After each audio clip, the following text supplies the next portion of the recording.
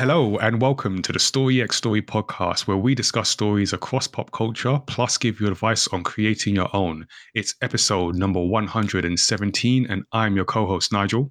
Hi, I'm Tazzy, content creator and co-host. And as always, we're here bringing you interesting discussions with diverse voices. And to help us out today with our discussion of Up is My Matter story editor, Lara Lee Green. Lara Lee, welcome back to the show. Hi, it's been a while. It has been a while. I did a Control F on your name on our show notes, and I had to go all the way back to episode 58 when we spoke about Pacific Rim. And I was sure you'd been on since then, but apparently not. I think I was probably supposed to be. I didn't like Pacific Rim, did I? I don't think I did. No, I don't think. I think it wasn't like a hate, it wasn't an animosity thing. It was just because we've had the animosity episodes a couple of times. So that was just a nice acknowledgement of it wasn't the best film, but can still be watched. So I'll put that in the show notes if people want to hear the lukewarm reception that we had to Pacific Rim. Actually, it came up in another recording, so there's something about that. So you can subscribe to Story X Story on Apple Podcasts, on Spotify, and wherever you get your podcasts from. You can also send us your feedback and questions to feedback@mymatter.com. Throw them at us on social media. We are at MyMatter on Twitter, at MyMatter TV on Instagram and TikTok, or at Tazzy on all the above.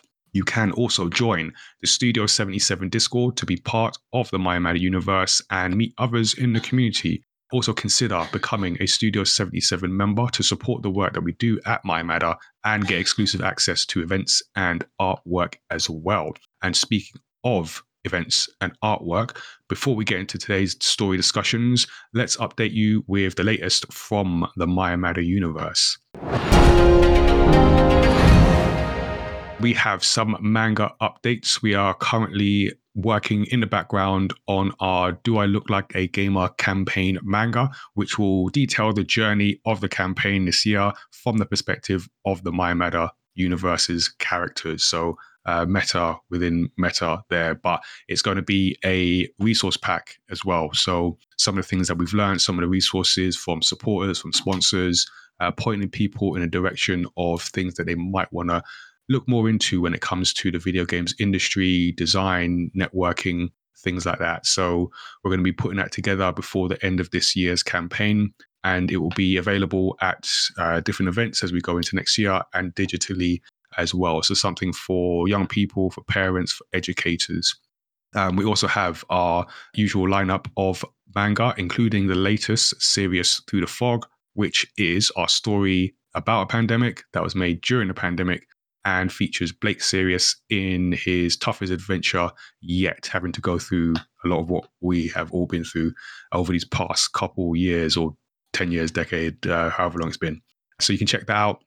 We have Studio 77 activities for people to jump into. Depending on when you are listening to this, you can either catch the September chat I had with comic artist and writer Chris Manson, or you can check out the highlights that we're going to put on YouTube. If you are a Studio 77 member, you'll be able to get the full video even after it's disappeared from Twitch. So Casual Conversations with Comic Creators is the monthly chat that I have with a different comic creator as we look to uncover the human behind the art form. So the next discussion will be with colorist and illustrator Erin Angelini, and that will be on Tuesday, the 4th of October from 7:30 p.m. BST. We also have our games nights on Thursday, 29th of September. We'll be playing another new game, Minecraft this time around, with Studio 77 members from 7 p.m. BST. You can also check out the highlights from past games nights on YouTube, and make sure you follow us on Twitch so you can see future games nights and Casual Conversations and all the other things that we'll be putting up in the coming months. So we have some physical events as well. So we're going to end the year we have 3 in-person events, or some of them are hybrid events as well. So we have a event at the BFI for their Halloween season. We'll be bringing spooky games to the BFI South Bank Halloween season for an evening of console games, VR games, and tabletop games as well. We'll also be taking over a screening room for Quarry, right, Tazzy? The Quarry. Yeah, I don't know why I keep forgetting that. So we're going to hook up an Xbox to a massive screen and then let people just scare themselves in that room. So come down for that. Discounts are also available for people in costume and cosplay. And we'll be looking out for the best dressed on the night. So definitely get creative. Come and join the party. It's going to be a really cool evening of video games. Looking a bit ahead, we have tickets available for the next Gamepad Online event, which is going to be live from Samsung KX in King's Cross. I mentioned hybrid events, so it's going to be a live stream, but it's going to be a live stream that we'll be producing in studio at Samsung. So we're going to bring our teams in our Gamepad esports tournament. We're going to be bringing our interviews with games industry professionals. We're going to be bringing our host, Tazzy, in person. Everyone's going to be all in the same room, and an audience. So you can join us. You can be part of the studio audience for this next Gamepad Online event. Cheer on the teams, ask your questions to our games industry guests, and just, soak in the atmosphere. Samsung have a really nice space, so we're looking forward to coming back and doing something a little bit different this time. But if you are interested in coming in person, make sure you get your tickets quick because seating will be limited. So there'll be some seats left. It will be free for this first event. So if you want to do that, head to gamepad.events. But you can always watch online on the My Matter Twitch as well. And we have an event for our Do I Look Like a Gamer campaign, which is our campaign around diversity and inclusion in the video games industry that we launched earlier this year. So you can go to looklikeagamer.com to see the 40 players and makers that we launched the campaign with and check out those photos. You can head to the My Matter YouTube to see different segments from our launch live stream, and you can get involved. So on Wednesday, the 26th of October, we have our final, I guess this will be the final campaign event of 2020. So Games Industry Explained. We'll be at Gravity in Wandsworth, South London, for a game careers event focused on parents and educators and giving them a better insight into how games are made from the people who are making them today. So what we want is for young people to come with, like we say, parents, relatives, educators, and then to get a better idea of the video games industry as a career path. So looking at different roles, different stages of the game making process, and hopefully everyone leaves with a better understanding of what it means to work in video games. And we're going to be doing this across 3 different quickfire panels. Once all the talking is done, we're also going to talk a bit about esports because that's another part of the games industry. And we're going to do this by playing esports, or playing esports games. So we're going to head to Gravity's esports arena after all the talking is done for some Knockout City. So we're going to be doing a team-based esports tournament with the people in the space. The event will be starting at 11 a.m. BST and then also be live streamed on the My Matter Twitch. So if you can't be there in person, you can watch online as well. The full details are on Eventbrite right now. Link in the show notes, or just head to looklikeagamer.com and check that out. The campaign is being sponsored by Rocksteady Studios and Splash Damage, and their support means we're able to do these different events and make them free for people to attend, to check out. So thank you for their support, and we hope to see people there. So now you're all caught up with what's been happening with My Matter. Let's talk about some of the stories we've been enjoying this week. So we're going to have a spoiler-free discussion about what stories people have been reading, watching, or playing. So we'll start with our guest, Lara Lee. I was just saying before, I've just got an Apple TV subscription free for 3 months. So I don't know if I'm going to keep it. But I've watched, I think the last thing I've watched was Trying, which is about a couple who, it's their journey to being parents, and it's really funny, and it's not something that I was expecting to laugh at, but that's really good. I like stories where, the center of it is something quite upsetting, but they've managed to bring comedy into it, and it's really quite funny. So I've been enjoying that. And Severance, which is lots of people talk about on Apple TV, with the concept being, we've got a guy who goes to work, and the concept of severance is when you go to work, your worker life and your outside life is severed. So you don't know what you work as or what you do as at work. You go into the building and then you have your persona at work. And then as soon as you leave work, you forget everything. They've severed your brain, basically. So it's got lots of twists and turns in that one. I think there's going to be season 2, but I've just watched the first season. Those are the 2 stories.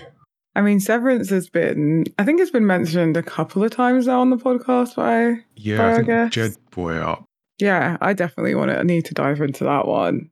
Now, do you think you're going to watch that at some point as well? I would need access to Apple TV, but That other can than be that, arranged. okay.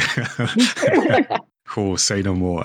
But yeah, I do like the sound of it. I think it's something, it's one of those shows that I feel asked the question of, would you put yourself through this? And I like those because it makes you think. And I always like things that kind of challenge your thinking, whether you agree with it or not. Definitely. So I started a new book. I've kind of given up on The Witcher. Okay. Which is funny because I really enjoyed it the first time I read it through, and this time I'm just not enjoying it. But so I'm reading Which Way to Hollow's Bay, which is the second in... Did you just go like to the next book in the shelf, like The Witcher, Which Way to Hollow's Bay?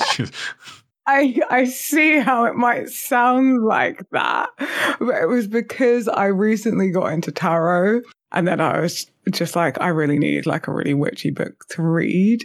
And I think I mentioned the first book when I was reading that on the podcast.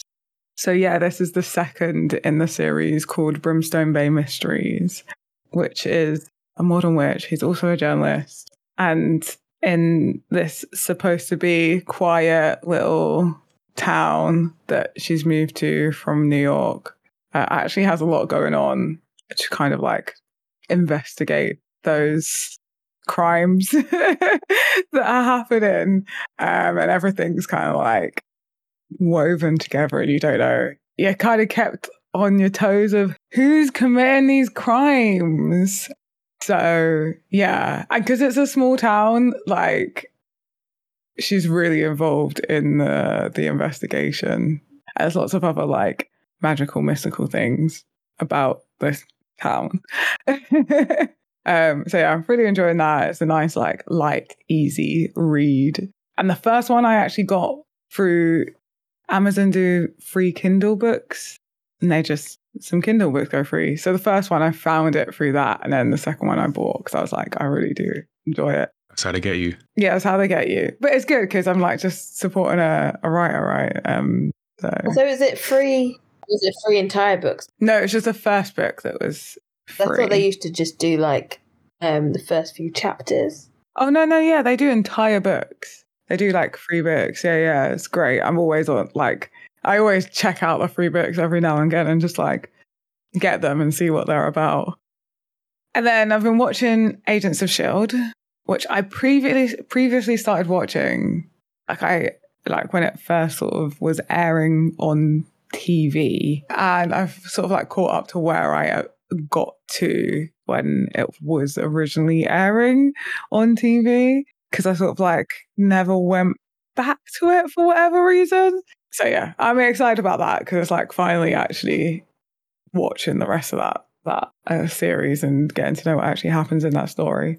And then the last story that I want to talk about is Batman Unburied, which is a podcast audio story, I guess.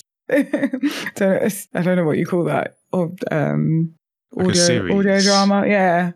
Yeah, it's just like it's a Batman story. It's really fun. It's more of the like investigatory Batman stuff. I'm sort of like a couple episodes into that. I think there's like maybe 10 episodes. That sounds interesting. Yeah, it is. It's pretty interesting, especially the start of it. The first episode is like, I'm like, what's going on here? But yeah, what about you, Nigel? What stories have you been? Yeah, so I have been watching a show called Odd Taxi, which has come up on the podcast. Yeah. I realized I had a friend recommend it to me ages ago, like last year. And then it came up on the podcast a few times. So I recently got a Crunchyroll account account. So I thought, all right, let's start watching some things that have been mentioned. So started watching it, and it's not what I expected in a good way. So it's about a walrus? So all the characters are anthropomorphic, which, selling point for me. But it's about this cab driver who can't sleep. And it's just him interacting with people he's transporting as he takes their fares. But then you kind of see his life. So I've only watched, I think, like 2 or 3 episodes. I'm very early, but you're kind of seeing some of his life. I get the sense you're seeing how the different people that he interacts with connect, like how people connect. And then you're also getting like there's some kind of mystery happening, and it's really good at doing the cliffhanger, but I feel not in a cheap way, because just watching the first episode and seeing things unfold, and then the way it ends is like, oh, well, I got to know what happens here. And it did again for the second episode. It's like, oh, there's something developing there. And it's very, I guess, like introspective, which I always appreciate. But the way the dialogue, what the characters talk about, and how, again, I assume it feeds into the wider story that's unfolding, is like explores different topics, talking about like social media, even talking about like comedy. It's just, interesting. It's more interesting than I thought it would be, as backhanded a compliment as that sounds. Oh, I'm really glad that you are diving into it. The story unfolds so well, I would say. Yeah, I'm getting that impression of there's a plan here. Like there's an intentional, obviously all these things are intentional stories, but there's definitely something that's being unpacked step by step. And I like that. So yeah, I'll feedback on that as the story develops. Another thing I have been watching, I feel I've been doing more watching than anything lately, but watching season 3 of Mr. Robot, which is just such a good show and such a competent show. Again, I feel like I'm sort of dabbing with faint praise with these stories, but so it's a story of a hacker, basically. Elliot is this very advanced cybersecurity expert / hacker, but he has like issues with anxiety. And when the whole story starts, so season 1, he's working for a cybersecurity firm while also being part of an organization that's trying to bring down this sort of evil conglomerate, literally called Evil Corp. So he's a bit of a anarchist in that sense as well. So I won't go too much into season 3 because like a lot of things have happened, so I don't want to spoil that. But what you see in season 3 is start to see some of the character motivations. The way season 2 ends, it ends on I think we spoke about on Umbrella Academy, the way it ends on like or you have to know what happens like immediately.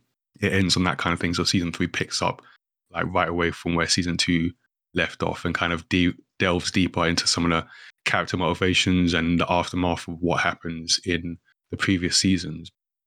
Because it's a show around hacking, to use that term, when I first started watching it, I had I don't know if skepticism is the right word. So because I used to be a software engineer, not a hacker, even though a lot of the kids in the workshops, when I mention this, they assume that the two are the same. They're not. But it does mean I watch certain things with a different eye. I'm like, does this look real, basically? And this show looks real. I don't know what kind of lengths they've gone to, but it's clear that they've got someone who understands what this process should look like.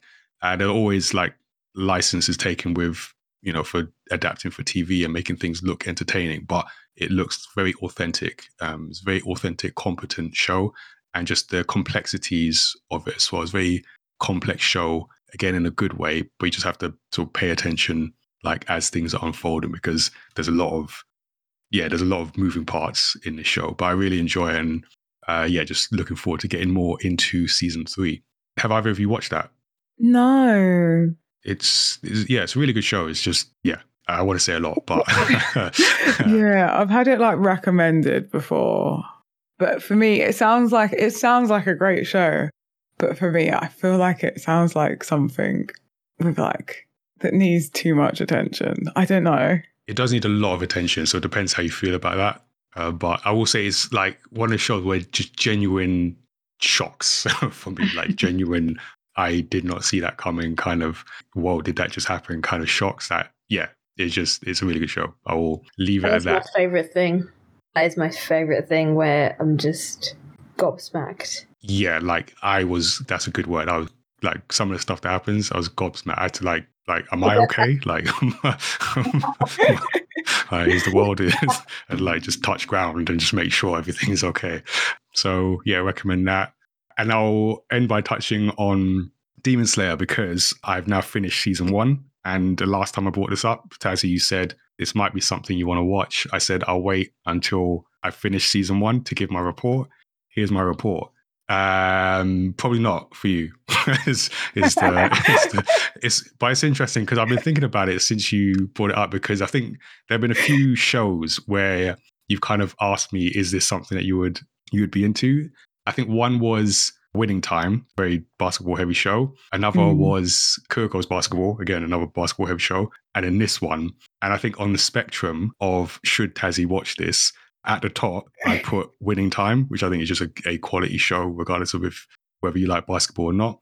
Okay. Around the middle is Kuroko's Basketball, which I think is a fantastic show. I think just goes into the yes, you should, just because of the themes around the character and never giving up and, the anime stuff, but it just does it so the well. Anime stuff, Yeah. Very inspirational. And then I'd probably say the no category is Demon Slayer for you. And that's not to say it's not a good show. I really enjoyed it. And I'm definitely going to be watching season 2. But it's a very refined shonen anime. And as you said, you'll put off shonen, then yeah, it's probably not. Probably not for you. Cool. Thank you for that considerate answer to that question. Because I feel like a lot of people, when I say that, they're just like, yeah, because it's such a great show. Rather than I'm like, I get that it's a good show, but is it a good show for me? Yeah, probably isn't. I'm not saying don't watch it. I'm just saying of those 3 that I've laid out, that's what I feel would be the... I feel like there's enough shows for me to watch that I don't need to spend my time on one that isn't a must watch. All right, this could all change in season 2. I might come back and say, nope, I reverse that. You got to go see it. But I mean, to be fair, like The Great Pretender is one of those ones that... No, that was... the payoff is, yeah. I don't care what you think of the rest of the show. The payoff is so good. Yeah. I think that was one way, because you started it and then I came and finished it and then said, you have to watch this. Yeah. That was one, just, without question, just, I don't care what you think. You have to go watch this. Have you seen that, Lara Lee? No, but it's now on my list. Okay, fire up Netflix. Go watch that. The whole lot. I'm currently, right now, just ended trying because that was the last thing I've seen. So I'm ready to watch something new right now. Yeah, I know I started with Demon Slayer, but Great Pretender is fantastic. Make of that what you will. I need more Great Pretender. I need the next season. So, all right, before we turn this into a Great Pretender podcast, those are the stories that we've been enjoying. And now let's get to our main story discussion. Today, we're going to be talking about Up, the 2009 animated film produced by Pixar and released by Walt Disney Pictures, as everything seems to be today. The film was co-written and directed by Pete Docter and Bob Peterson, and it stars the voices of Ed Asner, Christopher Plummer, Jordan Nagai, and Bob Peterson again. Did some writing, did some voice acting. So spoiler alert, we are now going to get into all the spoilery details that we have time for. So if you haven't seen it, stop, watch it, come back and listen to us do a breakdown of this story. So I will recap the story, but before I do that, let's first get everyone's quick take and general impressions, starting with our guests. So Lara Lee, what did you think about this story?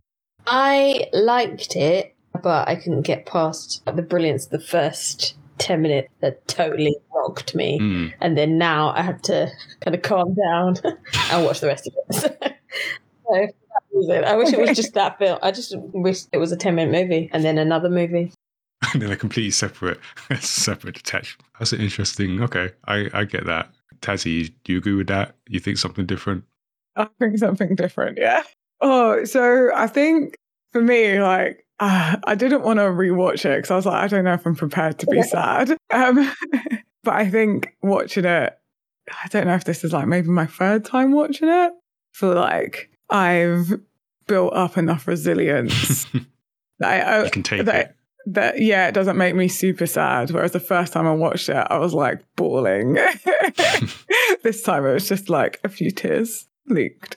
But I think it was such an enjoyable film, and I just love the premise, and it's just wholesome and sweet and lovable. Is a lot of that. I would say so. This, along with what's the other one, Ratatouille, were my Pixar Hall of Shame of ones I had not seen. Don't know why, but because as much as I like Pixar, I just hadn't seen this. But I had heard a lot about it, and particularly the first 10 minutes. I now understand why. So every so often we'll do a story. I know, Tazzy, you've mentioned this, where something just comes at the right time for us to discuss, or like a coincidental time where it's kind of meaningful just in life. And I feel this is my turn to say this is like some kind of meaning in this film. Because for better or for worse, like I identified with Carl in this. So there's a lot of like additional meaning for me in terms of the themes of the story. But as a story itself, and we'll talk about all aspects, it's just a really well done. I mean, I get what Lara Lee's saying about in some ways it kind of, the first 10 minutes almost feel separate to the rest. Obviously it's not, because it directly feeds into character motivations and everything. But yeah, those first 10 minutes are such a like masterclass in storytelling and in non-verbal storytelling as well. It just feels like something so unique. And then you go into the rest of the film itself, great. But I can get where you're coming from in terms of it feels separate. But I really enjoyed this. I felt the way it was put together, I enjoyed talking about themes. We tend to get very deep into animated films. I don't know, that seems to be a running theme of this podcast, and I feel like this episode is not going to disappoint it. So if you came here, you've listened to Story X Story before, and thought like going to listen to some deep themes around an animated, ostensibly kids show, yeah, that's what's going to happen. So let me do the recap and we'll dig a bit deeper. So this is a story that takes us to 10-year-old Carl Fredrickson, who is watching footage of Charles Muntz, an explorer who vows to clear his name after being accused of presenting a fake giant bird skeleton from Paradise Falls in South America. Carl soon meets fellow Muntz fan Ellie, who shares her desire to move her clubhouse to a cliff overlooking Paradise Fall. The two eventually marry, with Carl working as a balloon salesman and Ellie a tour guide at the zoo. After Ellie suffers a miscarriage, the couple refocuses and begins saving for that trip to Paradise Falls, but are constantly forced to spend their savings on more urgent needs. Carl decides to arrange the trip as a surprise for Ellie, but on that day, she falls ill and dies soon after. In the present, a now retired Carl stubbornly stays in his house while the neighborhood around him is being rebuilt. When an enraged Carl hits out at a construction worker who damages his mailbox, he is ordered by the court to relocate to an assisted living facility. But instead, Carl turns his house into an airship using a ton of helium balloons. So Russell, an 8-year-old wilderness explorer looking to earn his final merit badge for assisting the elderly, becomes an accidental stowaway. Before Carl can land and send Russell home, they both get caught up in a storm that sends the house to South America. The house lands just opposite Paradise Falls, so Carl and Russell harness themselves to the house and begin to walk it to where it needs to be. On the way, they meet a large and colourful bird that Russell names Kevin. They then meet Doug, a golden retriever who wears a collar with a device that translates his thoughts into speech. A pack of similarly talkative dogs take the group to their master, a now elderly Charles Muntz, who talks about his search for the bird. Carl soon realizes that Charles's obsession has driven him mad, and when Russell reveals their link to Kevin, Muntz turns hostile. Carl, Russell, and Doug flee, but Charles uses a tracking device on Doug's collar to follow them and capture Kevin. He also starts a fire beneath Carl's house, forcing Carl to choose to save his home over Kevin, and resentfully completes the trek to the falls. When he gets there, Carl looks through Ellie's scrapbook and discovers she's filled the blank pages with photos of their marriage. There is also a note thanking him for the adventure and encouraging him to have a new one. After this, Carl heads outside where Russell has decided to leave to save Kevin. So Carl lightens his house by throwing out furniture and keepsakes and floating away. Charles has captured Russell, but Carl and Doug free him along with Kevin, An intense battle aboard ensues in the process, and Carl falls to his death. The house loses too many balloons and descends out of sight, at which point Carl decides just to let it go. So Carl and Russell get Kevin back to her chicks before returning home themselves. Russell finally receives his assisting the elderly badge, and the house lands on the cliff beside Paradise Falls, fulfilling Carl's promise to Ellie. The end. So this is yet another Pixar film directed by Pete Docter that we're covering. So we've previously done Inside Out and Soul, and I feel like he has this ability to just like go in to like deep into the psyche, pull something out, and craft a story around it. So there's a blog about the development where he wrote that Up started as my desire to escape everyone and get away from the craziness of the world. So what's interesting, put this out, see what you think about this, is that the original concept of this story featured a floating city on an alien planet with two brothers vying to inherit their father's kingdom. And when the brothers fell to Earth, they encountered a tall bird who helped them understand each other. What do you make of that original story idea? And also, what does that say about the process of like making stories? Oh, wow. Yeah. that is a different story. It's completely different. So I want to see that film as well. Yeah, but I don't understand how it would get from that to what Up ended up as. Yeah, I think it's like because I think you start with something that you want to say with the film, and then you kind of explore different ways to say it. And I guess it's like your first idea isn't always the best idea, but it gets you to a place where you then go, or maybe they went, just doesn't work for whatever reason. But we want to keep the element of like floating. We want to keep, apparently the bird, the tall bird, stayed in there. And then, I don't know, you just have to like take bits out and keep that to that original vision, but just do it in along a different path. And then another, just throwing out like production notes, but interesting thing. And I feel this kind of ties to the themes as well, so the name of the antagonist kind of comes from a real place. So I read this on Film School Rejects, and it says, back in 1928, Charles Mintz famously disputed with Walt Disney about the production of the Oswald the Lucky Rabbit comic series, resulting in Mintz winning production rights for the character. And because of this, Walt Disney ends up creating Mickey Mouse, and, the rest is literally history. So some inspiration taken there as well. I actually know about the story. I just didn't know the names, and I guess they've taken the name, adapted it for this show, but it kind of, I guess, ties in with, I mean, we'll talk about themes later, but like holding on to something, whereas Walt Disney was able to let things go and then eventually came with massive success. And we all know what Mickey Mouse went on to do. Yeah. And then as for the story itself, we can talk about that. So I'm trying to think where to start. I guess what's interesting to me about this story, it kind of proves the case of you can come up with anything as long as it's tied to some kind of like theme, story structure, because like this is a hero's journey.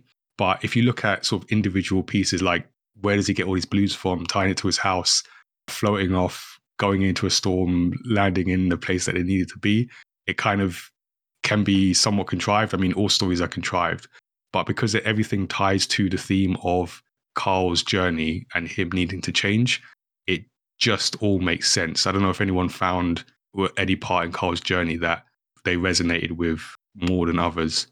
I don't know if there's anything I resonated with in Carl's journey in particular. I think probably the wider theme of being able to let things go and move on and clear your life for the next adventure, because I was really doing that. That echoes my kind of trying to be a lawyer kind of thing.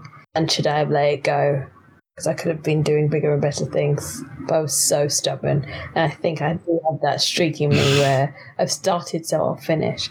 So maybe similarly, he's got that. I've started, I wanted to go to this. But he's done it for love. And I'd just done it because I'd said it when I was 6. You said it and there's no take backs. All right, I want to talk more about the hero's journey, but we have to go to those first 10 minutes because that's just worth a whole kind of segment in itself. So, like I said, I feel the first 10 minutes are just absolutely brilliant. I'd heard about them before. Anytime Up gets mentioned, like, oh, the first 10 minutes. So I was kind of, it's one of those things where it had been built up, but because it's actually so good, it's like, yeah, okay, that makes sense. And I think this is so for people who either you don't care about spoilers and you're still listening, or it's been a while since you've seen it. So we have this montage of Carl's life because when we first see him, he is that 10-year-old boy filled with wonder, and we see him meet Ellie. We see their lives together. We see them struggle. We see the loss, and we see the impact it's had on Carl. And not a word was said, but it gets you in the place, like emotionally, with Carl. So it then connects to the actual inciting incident of the film, which is Carl losing his temper and striking this construction worker. But because we've seen those first 10 minutes and what that mailbox means, we understand the actions that he takes in that. So I don't know, in terms of like the montage, was there something in the montage specifically that particularly touched either of you, or just the whole piece? I think it was The whole piece. Yeah, it was definitely the whole piece. But I love when you can tell such a detailed story within a really short amount of time. And that's what I loved about it. It took you on a complete, and that's what I was saying about the kind of, I haven't finished the movie now, I've seen this bit. And maybe, okay, this is part 2 or film 2 will be the rest of it. But I need to sit down and think about what I've just seen. And then give you that time. And it's totally needed for the rest of the film. But just like, I just felt like it was so compact. It told you everything you needed about the characters, these two children that were friends, that fell in love, that suffered a really hard time, and then how they got through it. And I guess when I've just said that, it's kind of, that's what happens in the film, isn't it? It's just, okay, so Carl and his wife wanted to have a child. They couldn't. That was supposed to be where their journey was going, and it didn't go there. So then they forged a different journey. So I guess that echoes the rest of the film. But it was just telling all of that in such a poignant way that could pull on heartstrings in such a short amount of time. It's just really great. I think it's the like music composition that goes alongside it. Yeah. That just, it gives it this like emotional silent movie montage thing. And like you said, I think it sets you up for the messages you're about to be fed, I guess. And like that just continuous reshaping. I think one of the bits that really stands out to me is obviously they've got their like saving jar. Yeah. And then their tire goes, so they have to smash it, and then he like breaks a leg or something, and then so they have to use that money, and then like just all these things keep happening that they need to use that money. And I guess I mean, you asked earlier what's the relatable bit of Carl's journey. I think that's the relatable bit. But I sort of think that it's sort of like establishes that goal, and I think it just says a lot just in those short moments. And again, just sort of like echoing what both of you have said, just it's such good storytelling without like monologue, and in such a short space of time. We've kind of watched a whole movie, and then like this film is a 2-parter, but the first part took 10 minutes and then could put it just makes me think about how bad other movies are, because I think you got like a whole 9 minutes and they can't tell a story that this is managed in 10 minutes. A few times where we're like, why did you struggle to just explain that? Or why did you have to like repeat yourself constantly? Like, just show us, don't tell us. And this does all of that and sets it up quite nicely so that you don't have questions. Everything's been told. Yeah. Told so well. And it also won an Academy Award for Best Original Score, and also a Grammy Award for Best Instrumental Composition on behalf of Michael Giacchino, who I hope I'm pronouncing it right. Yeah, that portion has won awards, as the film has as well. And I think it's also interesting from a creating a story perspective, how, we watch like the film, we watch stories, and obviously we watch them sequentially, so we watch them from beginning to end. But it's like when they're made in all sorts of random orders. So this scene, for example, they had the core concepts of the film, which was always to have the house float into the sky with balloons. But then they needed a reason why Carl would do that, which is quite a drastic thing. Like, why would he do that? So it's not like they started the film with this clean 10 minutes in mind. It was, we have this concept. Well, I guess they already know it's not going to be aliens falling from space, but we have this house, this balloon, this character that takes this drastic step. Why would he do that? So now we need to figure out what would motivate this character to do that. And I was like, sort of story making as almost like a puzzle. Like, I always see it as that. It's like you're trying to hit certain beats and certain motivations and needing to construct ways to do that. And from almost like a mechanical viewpoint on it, but trying to figure out something, and then you get to the art of it, which is then you put together this sequence, then you put together the which are the moments that we're going to show visually. You put together the music, and then you just tie in it to that 10 minutes, and it's just brilliant. And then the other thing it does do from a story perspective is it ties us, the audience, to Carl, because we now understand like everything that we need to about Carl, and we have that emotional connection with him. So he becomes like a sympathetic protagonist. And then when we see him take the actions, we understand why he would do what he then does. And I agree with you, Tazzy. I think, the whole thing stood out to me, but just that savings jar. And I think because they smashed it, like they could have just tipped it out each time, but it's like they smashed it, and it's just like you felt that, that's just, it's just something about that that's particularly touching.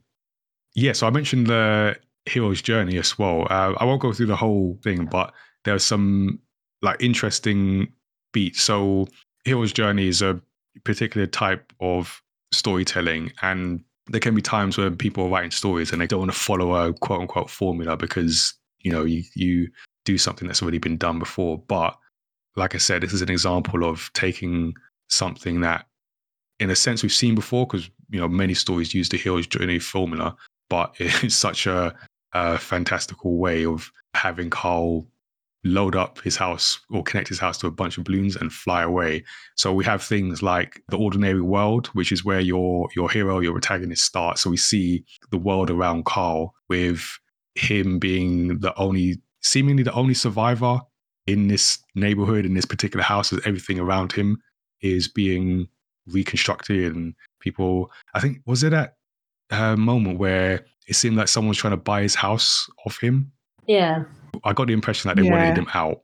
Yeah, because everything was around him. It just looked to me like it was one of those classic, they're going to construct something, a new shopping mall or new whatever they're building, and then you've got the old people or people who've been there for years and years who are obstructing the major plan. And I feel like usually you're on the side of the people who have lived there for years. But I wonder if the message in this one was just to kind of, things are changing around you and just let it go. Yeah. Because as well, there was they're like, we're willing to double your offer. This just stubborn old man is just there, like, yeah. Yeah, so we see the ordinary world. We then see that the call to adventure, which is when he has the decision, he's faced with life in a nursing home, which we can already see he doesn't want to do. So he makes the decision, I'm off, I'm going to fulfill this promise. But then we also get steps like when the hero refuses the call.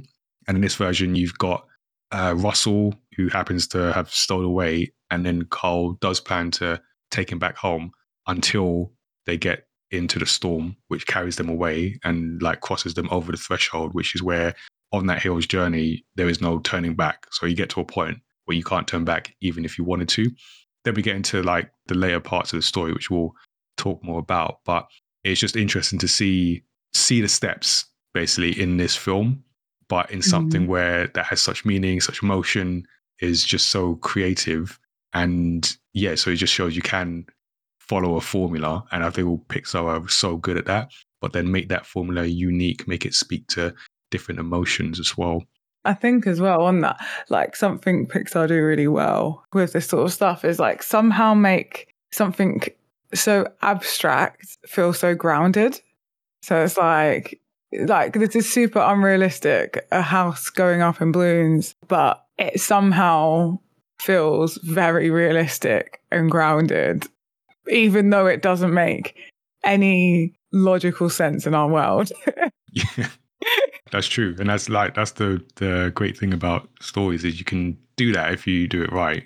And another part of the hero's journey is where the main character, your protagonist, will meet the mentor character. And just as I was putting the notes together, I was just thinking, like, is Russell the mentor character in this, even though he's 8? Because he kind of shows Carl what he needs or where he needs to get to. I think, well, as the film ended, I was like thinking about how beautiful like their relationship is, and just how much it was like how a relationship should be really super healthy, and learning something from each other. So it's like a bit of give and take on both sides, and that they both just really help each other grow and find that like friendship within like with each other in a way that they both kind of mentor each other. I guess so, because like even if, as I say, like Russell could feel that mentor role, he doesn't do it knowingly. He's just who he is as a character, and like you say, the relationship they have just means that Carl learns from Russell, and then their relationship sort of grows and becomes closer over the time. So yeah, Russell's an interesting character. What happened to Russell's dad? Because I didn't quite pick that up. Yeah, I don't think it was, unless I missed it, it was never explained exactly what happened. I think it was just is an absentee father, but Russell still feels, because that was Russell's whole thing, is like, I want this badge, obviously to complete my sash, but also because it will get me to that ceremony, and then maybe my dad will be there, which is really sad. Me, it sounded like he was just like really busy. And then because there's the point where he's like, there's a woman's name said, I can't remember the name, but Russell's just like, that she's not my mum. So the story that I put together from the little information we had was that something happened to Russell's mum, and then his dad like remarried or whatever, got a new partner, but is like then really absent because maybe Russell reminds him too much of the mum. Oh, okay. And then it's just like an absent, busy father. That's the story that I got from it, from the little information we had. But I feel like it's up for interpretation. I feel like it's purposely made like that so that you as the viewer can kind of put a personal story on it and feel a bit more connected to it. Like it opens it up for that opportunity. Yeah, I love that. I love how Tazzy's just gone, okay, so maybe the dad can't look at Russell because he reminds him so much of the mother. And I'm kind of like, yeah, that makes sense. There's nothing in there. Yeah. Oh, when he could just be a waste of space. Or supposed to be dead. And I was thinking, is the dad dead? And is the woman that he references, is that a foster mother? Has he gone to live with somebody else? And they haven't told him what's happened to the dad yet. So, yeah. Oh, that's interesting. It's all Russell theories. But I like it because they give you enough to get the emotional beat of Russell needs Carl, essentially, and he's missing something, but then leave enough to interpretation. So, you can kind of put your own spin on what might have happened. But because when Carl says, I've forgotten the woman's name, but he mentioned the name, he's like, oh, you call your mother by your first name? And he's like, yeah, she's not my mother. Is that the same woman at the end? That's what I was wondering. Because otherwise, just some random lady, right? So I have two theories of who that lady is. It's either that person or it's like Carl's like carer. Right. Because I don't know, like if he's now in the home, or maybe I don't know. Maybe it's like a nurse from the home. That was like the two options that I had. I'm sure somewhere there's a Reddit thread with theories on Up theories. Russell's background. So answers on a postcard, or just send us a link or something. So we have a film with a lot of meaning and a lot of symbols, and I was like thinking about what the creators of a story have put in, because everything is intentional. Like everything is there for a reason. It serves a purpose, and we've spoken about that opening montage, which is like the purpose of like emotionally connecting us to the rest of Carl's journey. So we've got that. I mean, that's a very big symbol. But then we also have things like Russell's merit badge, like his sash has a hole in it. That's like the last badge where Russell as a character almost has a hole in him that he's trying to fill. There's even moments where along the journey, you see like Carl will look up at the house, obviously because it's floating, but he's talking to it as if he's talking to Ellie. So she's closely tied to the house, but also being up in the heavens. And one that I particularly like is that crossing the heart.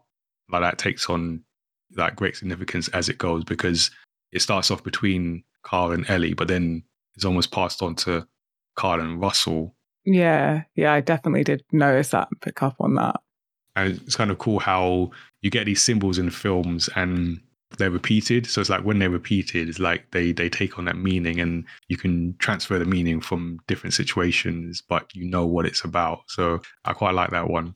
And then we had a lot of color, this being an animation and this being a Pixar animation in particular. I feel they always have good use of color. And I guess it's something I've tried to take more notice on since this is a while back now, but I know we had Rena McKeith on different animation episodes, and with her being an art director has a particularly keen eye for that. So I remember just her just breaking things down. So now I'm like trying to look at what I might have missed otherwise. So there's a lot of different like color symbolism here where, you know, we start off with like black and white. So that, you know, puts us in the past, black and white footage.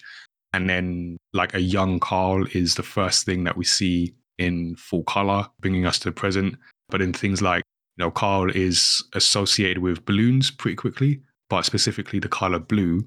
And then Ellie is associated with magenta. So Carl has the blue balloon. Ellie, when we first see her, has that sort of magenta bow in her hair. But then as we go through the montage, there's more bits of magenta, and even like her funeral, which is very colorful, filled with different colors, but like overall with magenta.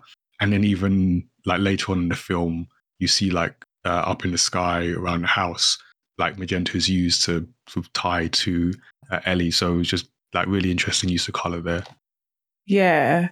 Well, I did notice a lot. Well, not a lot of color, but I noticed the lack of color in some bits.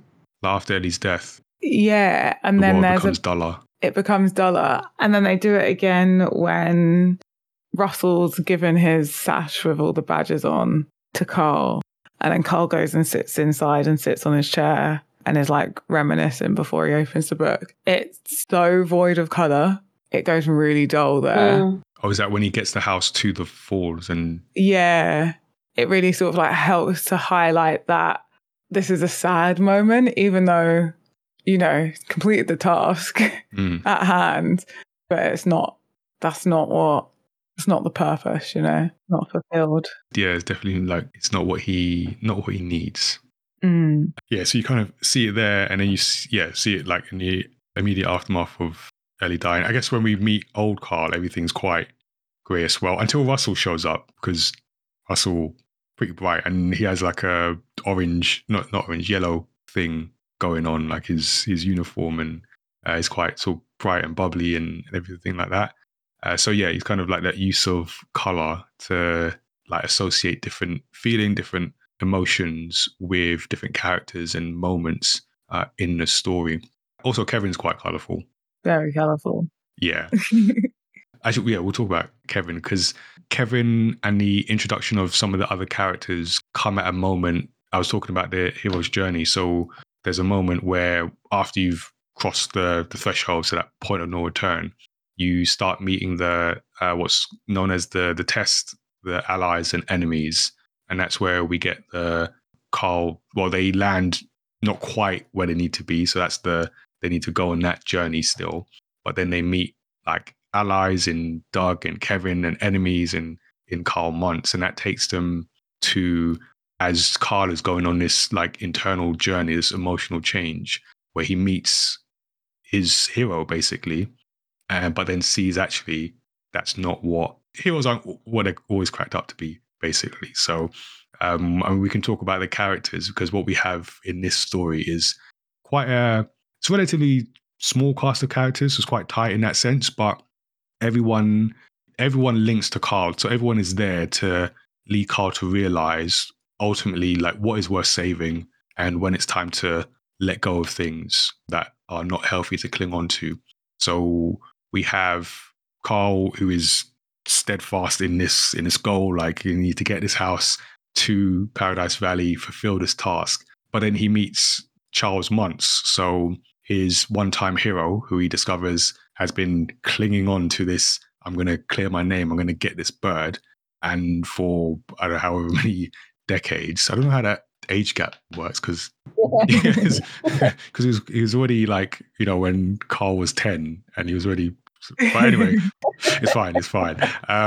He's smart and he did very push-ups fit and healthy diet. Yeah, he lived a long time in the jungle. I mean, he made dogs be able to talk, so true, he gave dogs speech, so so like his role in the story, so he's the antagonist, but he's there to show Carl the extreme of where he's going, because he's clung on to what should have been let go ages ago, and he's become obsessed. So he's also gone from exploring for like discovery's sake to exploring for ego's sake as well. So he's an interesting character. I do feel a certain amount of like sympathy for him, because the bird was real and his entire career was trashed in a second because they didn't think that the bird was real. And I feel like, can we take a moment to feel sorry for this guy who was an explorer? I'm assuming, because it's not an easy thing to do. So that's really what your life's been about or built up to be about, and you want to be an explorer. And then you make this discovery, which is monumental, and all of a sudden, all of that is in the bin now. And everyone thinks that you're a fraud. Everyone thinks you're a fake. And you know you're not a fraud nor a fake. And your name was once in the history books for being a hero, and now it's going to be a disgrace. And wouldn't you want to try and save your name? Because that's going to live on, especially with explorers. I'm sure that they want their names to live on. That's why they're doing half of the stuff that they're doing. And now his name's going to live on as some fraud. I kind of feel like I get what his motivation was, and I get why he didn't want to let that go.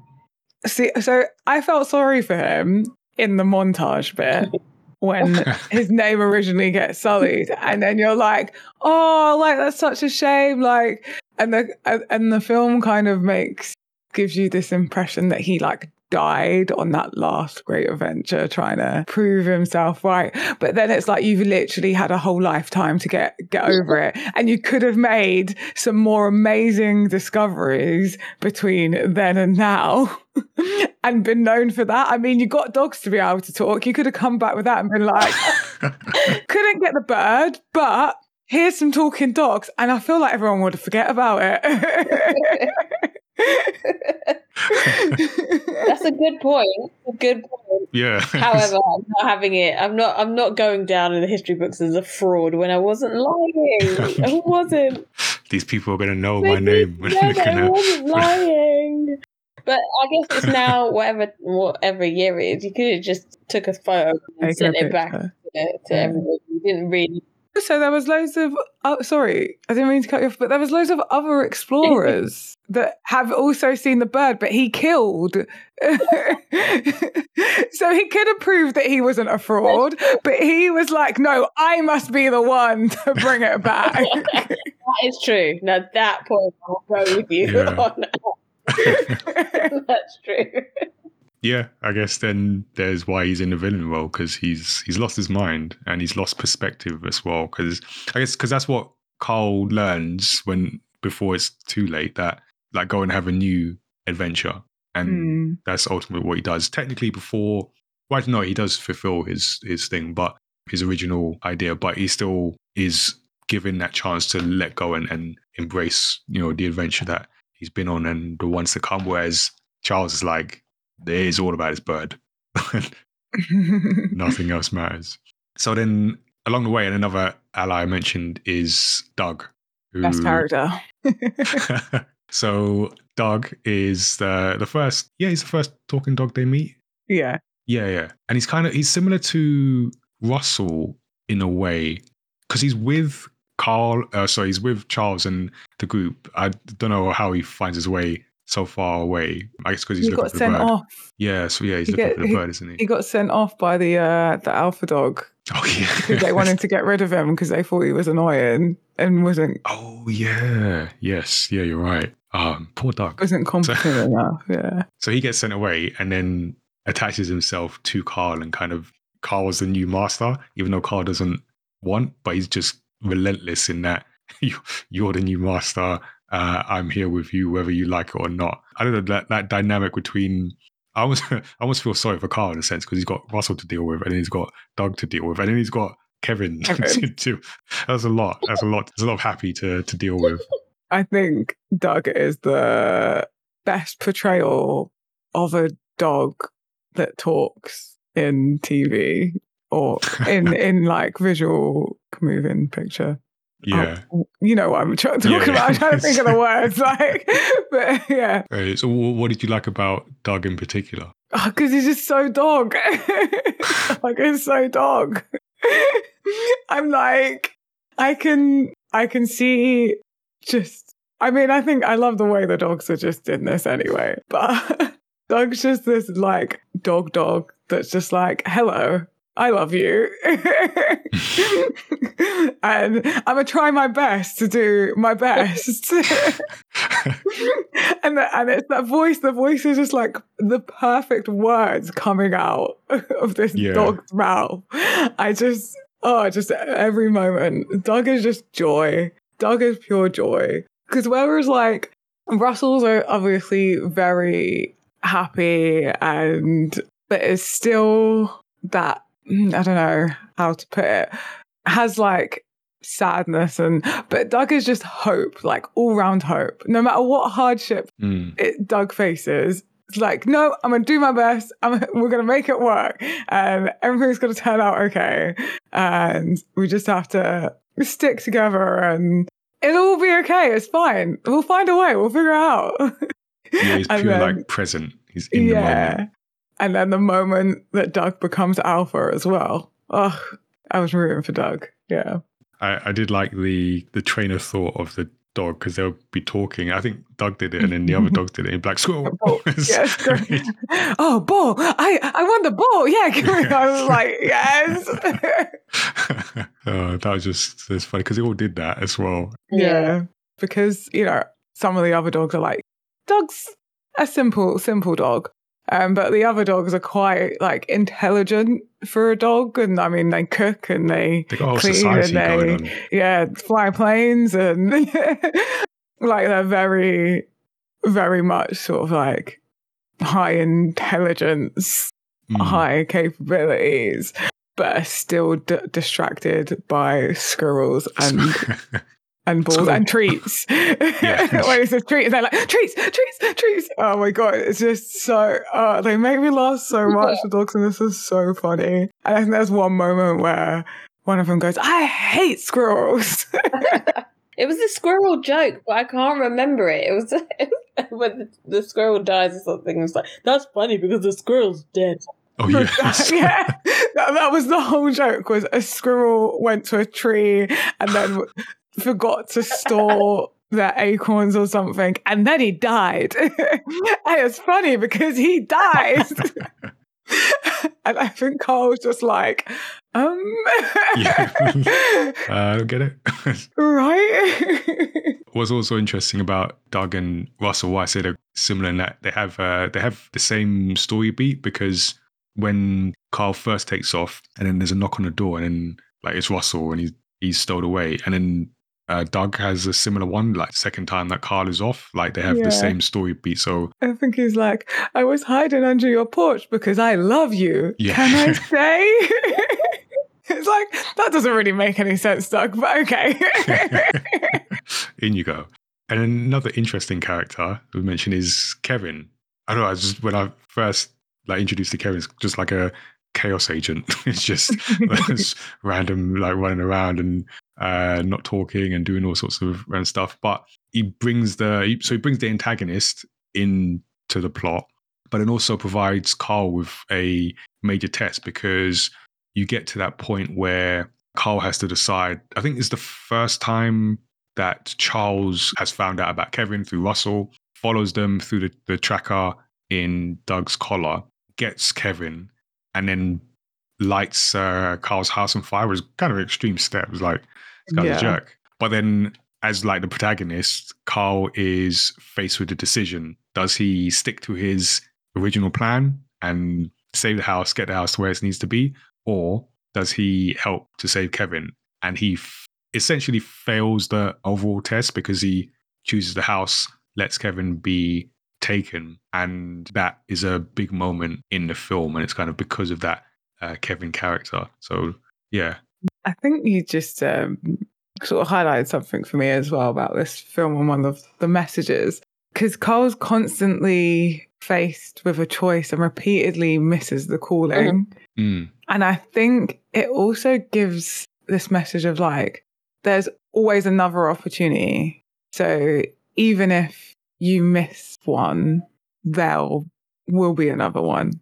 So it's okay to not quite get the message and recognize a calling. Like it will come around again. Mm.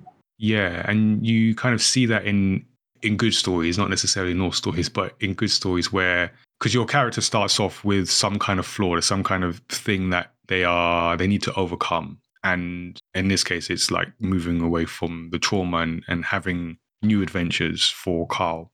And you have moments in the story where the character is tested and they have to choose, and you see them fail until they eventually understand, they learn. So, I talked about like the hero's journey. So you have a moment where what's known as approaching the innermost cave. So it's the moment where you're getting close to that moment of learning and change and discovery. And we see that with Carl, because when he first lets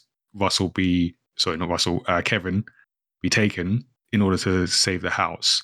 But then when we get to the point where Carl is or has completed the journey, so he is where he always said he wanted to get to, realizes it's not enough. He has to go after Russell, who's decided to go after Kevin, and he empties the house. So it's kind of like we talked about symbols. It's kind of like a symbolic thing of letting go. He empties the house so that it can be light enough to be carried by the balloons that are left.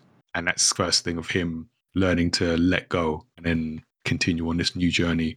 It's also weird, Kevin, or not weird, it's like just funny because, Kevin's a girl. It's like, but we're going to keep calling her Kevin. Exactly, that was hilarious. It's a girl, but which I Kevin, like. Kevin's still the name. Yeah, it's Kevin, yeah. It kind of makes you wonder, like, what is in a name? It's like, why do we have male, female names? Well, that's a whole other podcast, but I did find that funny. Just, we're sticking with Kevin. Yeah. It's funny as well because, well, not funny, but it's interesting. Kevin's sort of the only non-speaking character that is, other than like background characters when we're in the city, in terms of like characters with any kind of action, Kevin's the only non-speaking. Like all the dogs speak. Yeah. Was there a character that anyone identified with most? Probably Doug. Just constant source of joy, living in the moment. And that like relentless, I'm doing this because I think I should do it. Regardless of what my peers say. Yeah, I think maybe Carl then, because of the stubbornness and missing cues. Just like, move on. Yeah. Move on. Yeah, I feel you on that. This is like, I felt something similar when we did Soul. I just felt like the main character in there, mostly for us, it's just like, wow, that hit me. Like, you are speaking to me right now. And I felt that with Carl was like, he's like this guy who just that ability to, or is missing that ability to just drop this and move on to the new thing. And sometimes when you see things in story, it becomes quite apparent. And that's what I love about stories, like good stories that make you think about whatever the theme is. It's like you can see how it can apply in life. So for better or for worse, I did identify with Carl, but I also like, I want to be Russell. That's my that's my journey. I need to get to Russell. Although yellow's not my favorite color, but I'll take that. All right. So also want to talk about themes. I did think about this. We talked about the jar and smashing the jar. And I felt that represented this idea of real life getting in the way of dreams. I guess you did. I don't know if you all saw it that way, but you have this, that repeated sequence where Carl and Ellie start off with this dream. We're going to do this thing we thought of when we were kids, and then just real life hits. So you have like flat tires, home repairs, medical bills. So they never get to take the trip. And I know the film, I guess, ultimately was about moving past that, but in that moment, there was that feeling of like, oh man, that's quite sad, of just real life getting in the way of dreams. And I feel for, anyone who's taken on creative ventures can understand that to a sense. Yeah, I heard that bit. It's like, oh yeah, been there, are there, constantly there. It's how do you push past that and not let it? I think what was beautiful about it though is that that didn't get in the way of their relationship and their happiness. Once Ellie was gone, obviously Carl lost that, and then obviously ultimately realizes that did still have a great adventure with Ellie. But yeah, I felt like a lot of mixed messages from it. Not mixed. I received a lot of mixed messages from it, I should say. Yeah, it's a tough one. I felt for Carl, similar to I mentioned Soul, because sort of the message there is it's the journey, it's not the destination. And here you have Ellie, even I guess while she was alive, but we get the message after she has passed, where she's clocked onto that. It's the journey. Yes, we had this specific idea of taking the clubhouse to Paradise Falls. And yes, I saved these pages because these are all the amazing adventures that we're going to have. But then she was able to sort of adapt and say, like, the amazing adventure is the marriage, is the journey that going on with Carl. Whereas Carl was it's like, nope, Paradise Falls, that's it. That's what we got to fill these pages with, and not being able to adapt that. And then that's a similar lesson that the character in Soul kind of learns by the end, is like, it's the little things, there's a journey along the way. It's a tough lesson to pick up on sometimes. And then the other theme that we discovered along the way is this importance of appreciating love and friendship. So Carl is an introvert. So we see him at the beginning of the film, like he doesn't talk. Hardly, I mean, obviously that whole montage sequence, no one talks, but I think Carl as a character, it doesn't talk when he first meets Ellie. And clearly someone not able to like fully express his thoughts and emotions, and obviously comes across as like very grumpy, but he constantly like dismisses like the opportunity to share his problems with others. And that's an interesting journey that he has to go on, as well as like being able to open up to, I guess, Russell in particular, but even being able to accept Doug. Because Doug's like, I'm giving you all the love. I'm just like giving it to you. I've just met you, but I'm just giving it. Here it is. And Carl's like, no, I don't want it. I don't want it. I don't want it. And then eventually accepts it, and then becomes a different person. And then, and then I guess the main theme is knowing when to let go. So we literally see Carl tied to the house and the promise he made to Ellie. So he's attached to it. He's carrying it around. And then I mentioned that moment where he discards like the possessions and the furniture and everything. So that's like on the way to, realizing that he can let go. And then once Ellie essentially relieves Carl of the obligation to realize their shared dream with that message in the book, then Carl becomes free of the house. So then it's because there's that moment towards the end where it does drift away, but he's like, okay, it can go. And then I'm okay with that. So Carl's journey is, I felt knowing when it's time to let go. I mean, I guess he technically learns it too late, but he learns it when he needs to learn it. So he learns when to let go. So yeah, there was that theme as well. I don't know how you felt about Carl's journey and particularly the relationship between Carl and Ellie over that journey. Yeah. I don't really think I have much to add on that. Yeah, well, it stood out to me, and it's like just something I was going to say walked away. I just continued to sit and flip the channel after I watched this, but metaphorically speaking, walked away with and thinking about. And then just going back to the hero's journey that I started, is we have moments like so after I mentioned the innermost cave, so dealing with that thing that you need to wrestle with, we have the ordeal, so like facing that life or death crisis. So his fight with Charles Muntz, who it was his hero and now kind of represents the extreme of what not to do. Then we get stages like the reward. So in this case, the Carl's mission kind of changes to Russell's mission, which is protecting Kevin and her babies. So they eventually get that. We then see the road home, which is where Carl loses the house, but he gains new friends, now with a new worldview. And then we see a resurrection, whereas Carl now values this new adventure and the opportunity to take this new adventure thanks to Ellie's message.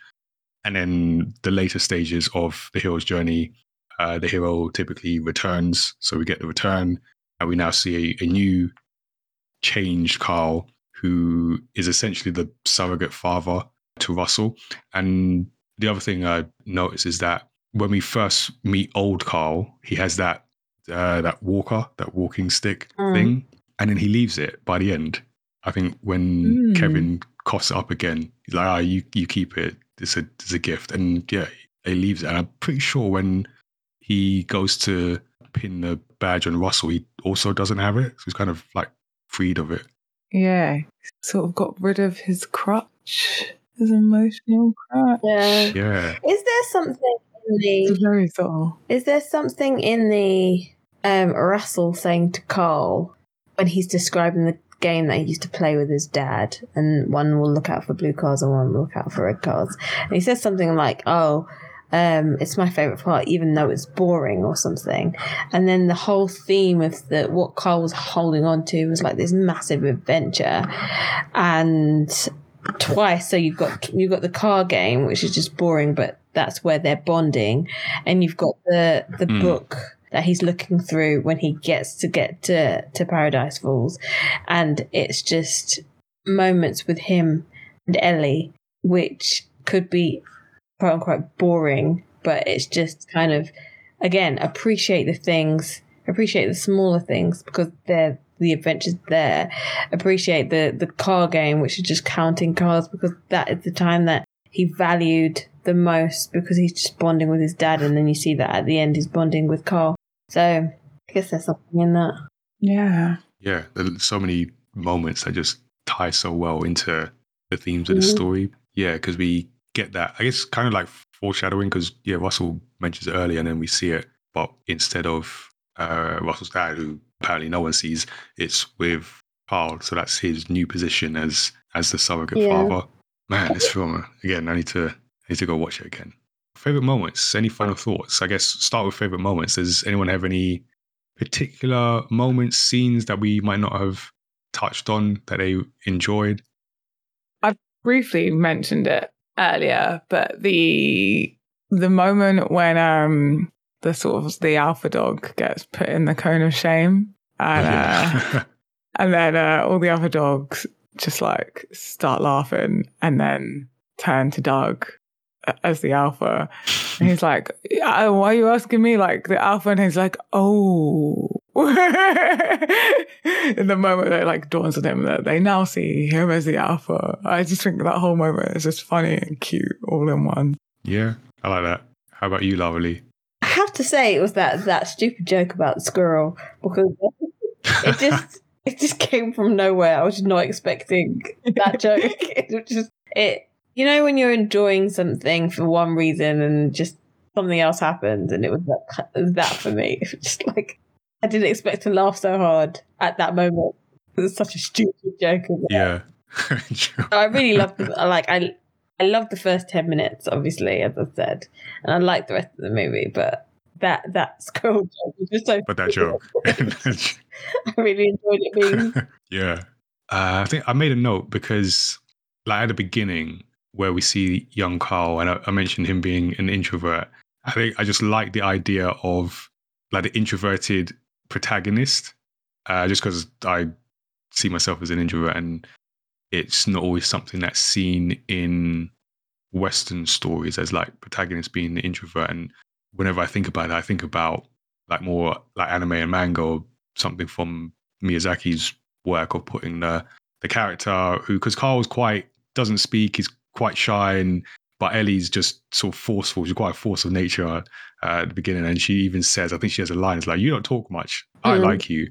Yeah, just I like seeing like the introverted protagonist sort of represented on screen. So I quite like that whole early interaction with Carl and Ellie before all the heartbreak comes.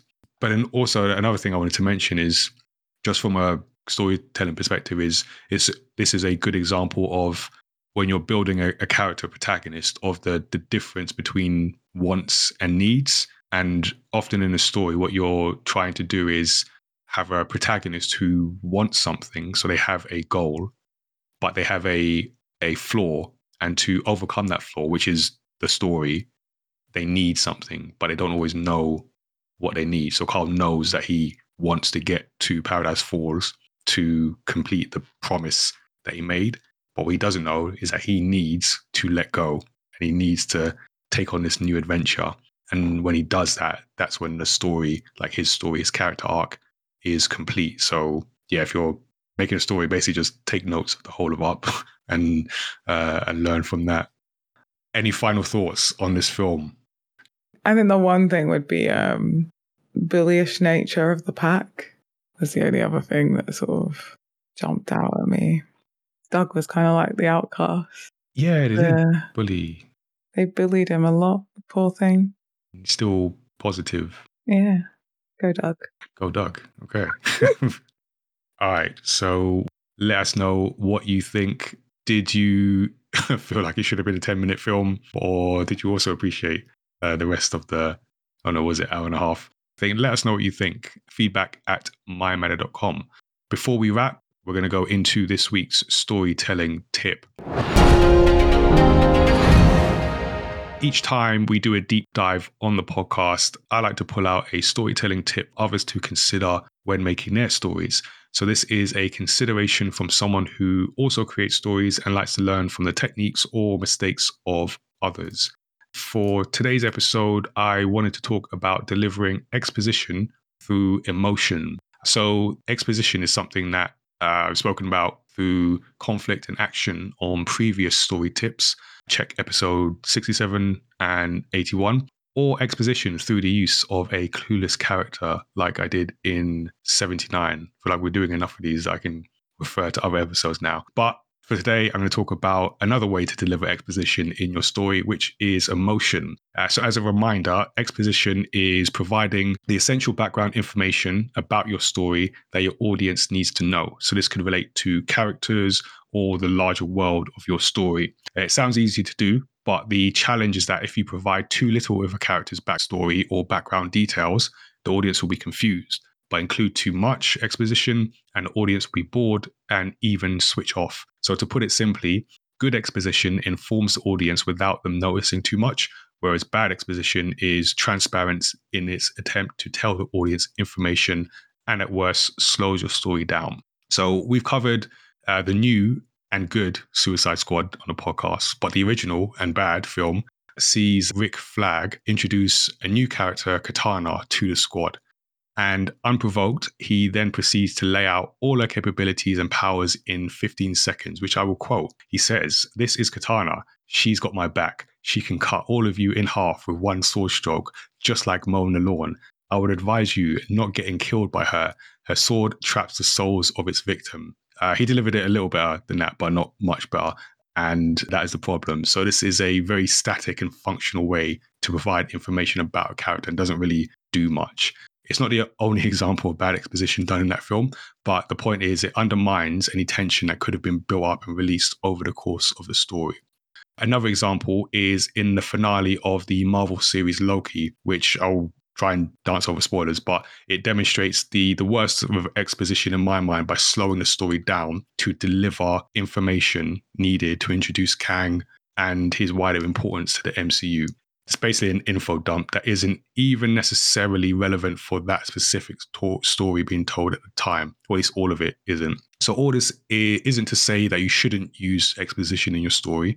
You will need to convey information to your audience, whether it's something that speaks to the motivation of your characters or the environment that your story takes place in, fictional or otherwise. But it's all in the delivery, and you want to avoid exposition that feels forced and is essentially just two characters telling each other things that they already know. So whether your story is character-driven or plot-driven, the audience largely identifies with stories through characters' emotion. So knowing what emotional journey your characters are on and why the stakes matter to them allows us, the audience, to connect with them on a deeper and meaningful level. So once we're connected with the characters, we're more invested in the journey. And that's what Up does so well. So that married life montage is just a masterclass in non-verbal storytelling. And its effect is to bond us very closely with Carl so that we understand his pain and the actions that he takes throughout the rest of the story. And it also means that we feel more for him when he finally does learn to let go and move on to new adventures. And it's not the only positive example in Pixar. So if you've seen Finding Nemo, you'll see the clownfish Marlin lose his mate Coral in a barracuda attack, along with all but one of his children. So seeing that experience, we're bonded to him and his journey to find Nemo. So how can you use emotion to deliver exposition in your story? So here are 4 things to keep in mind. Number 1 is determine your character's fatal flaw. As you put your story together, take time to establish what your character's deepest flaw is. So this is the aspect of their psyche holding them back and what they must overcome to win in the end, whatever winning means for the character. So it usually comes from some kind of trauma, and it may or may not be explicitly shown during the story, but needs to be there in the profile of the character. Number 2 is identify what your character wants and what they need. And remember that these are 2 different things. What a character consciously wants is not often what they subconsciously need to become whole again. So it's clear that Carl wants to fulfill his promise to his late wife and will do anything to achieve that. But what he needs is to let go of the trauma and move on to new adventures. Number 3 is map out their emotional journey and the change they make. So as you plan out your story, take note of where your character's emotional state changes and how that change impacts their journey. So over the course of Up, we get to see young, hopeful Carl, old, stubborn Carl, a conflicted Carl, and a reinvented Carl. So these are all different emotional beats and are triggered by different characters and scenarios, and all could be mapped out as you piece your plot together. And last but not least, number 4, show, don't tell. So even when working in non-visual mediums, always take care to avoid info dumps. So show your characters taking actions and making decisions according to their worldview and emotional state. So don't just tell us what they've done or what they're thinking, as it makes it harder to connect with them. Let the audience see what they go through and give us a chance to make the connection ourselves. So that's the tip for this episode. Let us know what you think if you're making your own story or have your own tip. Send us your thoughts through email, feedback@mymatter.com, or drop them in our Discord. Yeah, so we've had the wonderful Lara Lee with us today. So would you like to give our audience a little bit more about yourself and any latest news or interesting projects you want to share with us? I feel obligated to. In my day job, I am a media program lawyer at ITV, and we are soon launching in November ITVX, which there will be a lot more content that ITV is going to push out in different kind of levels. And part of that is different tailored channels. So we are, and my team is currently going through thousands of hours of content that we're going to put on ITVX, including hours upon hours of anime. So when that is it anime? Yes, anime, because it's basically nothing like linear kind of broadcast ITV. This is everything that ITV wouldn't necessarily do on the channel. They will be doing on this ITVX kind of new. That's what the X stands for. Yes. Sure. Yeah, so there'll be lots and lots of anime on there and lots of different kind of shows. And there's even, so we'll have like specific channels. So there's even a Christmas channel which just shows Christmas movies all the time. So I don't know why I'm plugging this. I'm not getting any extra payment, ITV. But yeah, check it out in November. We are launching. You had me at anime. Yeah. Thank you for letting us know that. I'm sure we'll be diving into some anime.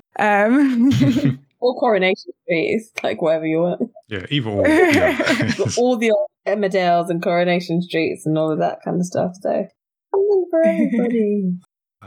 Thanks, Larry, for the infomercial and also giving us your thoughts on today's film. Thanks for joining us. No worries. It's been fun. Hope to be here again soon. Cool. We'll make that happen. And if you enjoyed listening to this episode of Story X Story, make sure you subscribe to the podcast and give us a 5-star rating and review wherever you're able to do that. It helps us reach new listeners and fans of story discussion. Don't forget to check out our own stories on the My Matter website. So we've got a number of manga titles available, including our latest release, Sirius Through the Fog. You can check all that out at mymatter.com/manga. And you can join our Studio 77 Discord and check out the Studio 77 membership for exclusive access to Gamepad events and content from the My Matter universe. And you can check out our latest events at gamepad.events, including our Do I Look Like a Gamer video game representation campaign, which we have one more event coming up. So this is a campaign that we launched so that future generations of talent will know that there's a place for them in the video games industry. We want to empower them to be an active part of shaping the future of that industry. So we have one more event, but you can also check the website looklikeagamer.com to see the 40 players and makers that made up the photo campaign that we launched at the beginning of the year. And keep an eye out for news on different activities, especially as we go into next year. But come to this last event, October 26th. So get your tickets at looklikeagamer.com. We release new episodes of the podcast on Thursdays, and those include creator interviews, video game discussions, and deep dives into stories across pop culture like these. You can always give us a shout directly. Our email address is feedback@mymatter.com, and our website with links to subscribe is mymatter.com/storyxstory. So thank you for tuning in. Until next time, stay safe, and remember that being able to let go is key to fulfilling a squirrel. So take care, everyone.